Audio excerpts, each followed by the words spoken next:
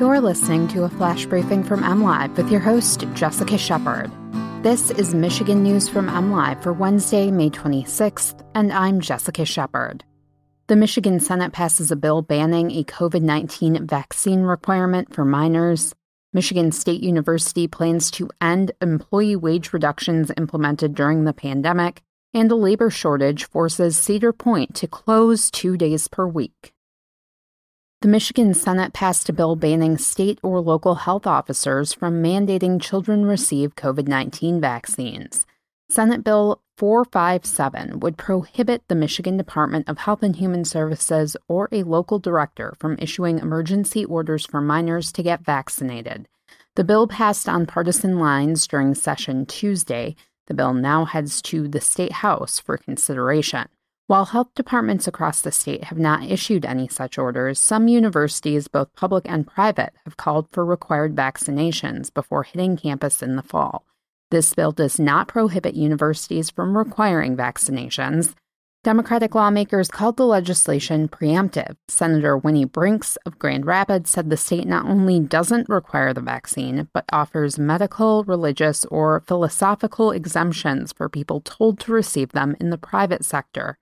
Michigan currently has vaccine requirements for several diseases for children attending school, although parents and guardians can submit a non-medical waiver form for religious or philosophical reasons.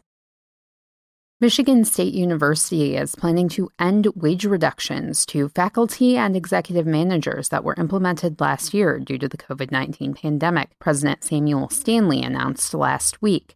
In a letter to the MSU community, Stanley gave updates regarding the university's financial situation as the 2020-2021 fiscal year comes to a close on June 30th. To save money during the pandemic, MSU executives took a 2% to 7% temporary pay cut based on salary levels, with Stanley personally taking a 10% pay cut. MSU also furloughed more than 800 full-time employees, 700 student employees, and 1,000 on-call temporary employees, Stanley said. MSU's Human Resources Department is starting the process to pull back the wage reductions and bring faculty and executive managers back to their full salary on July 1st, Stanley said.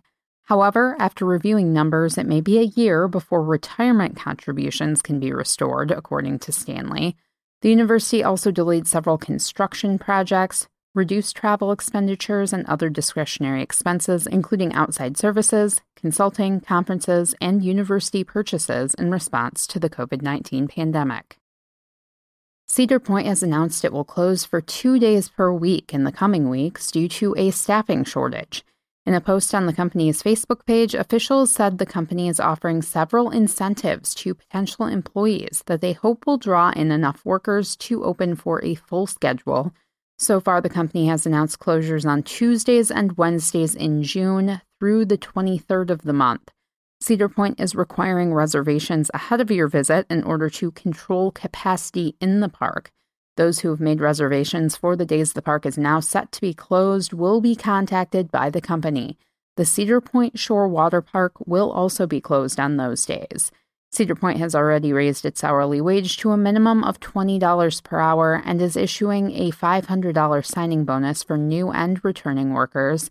The company says it has already added 300 full-time employees, but is in need of more workers to keep the parks running.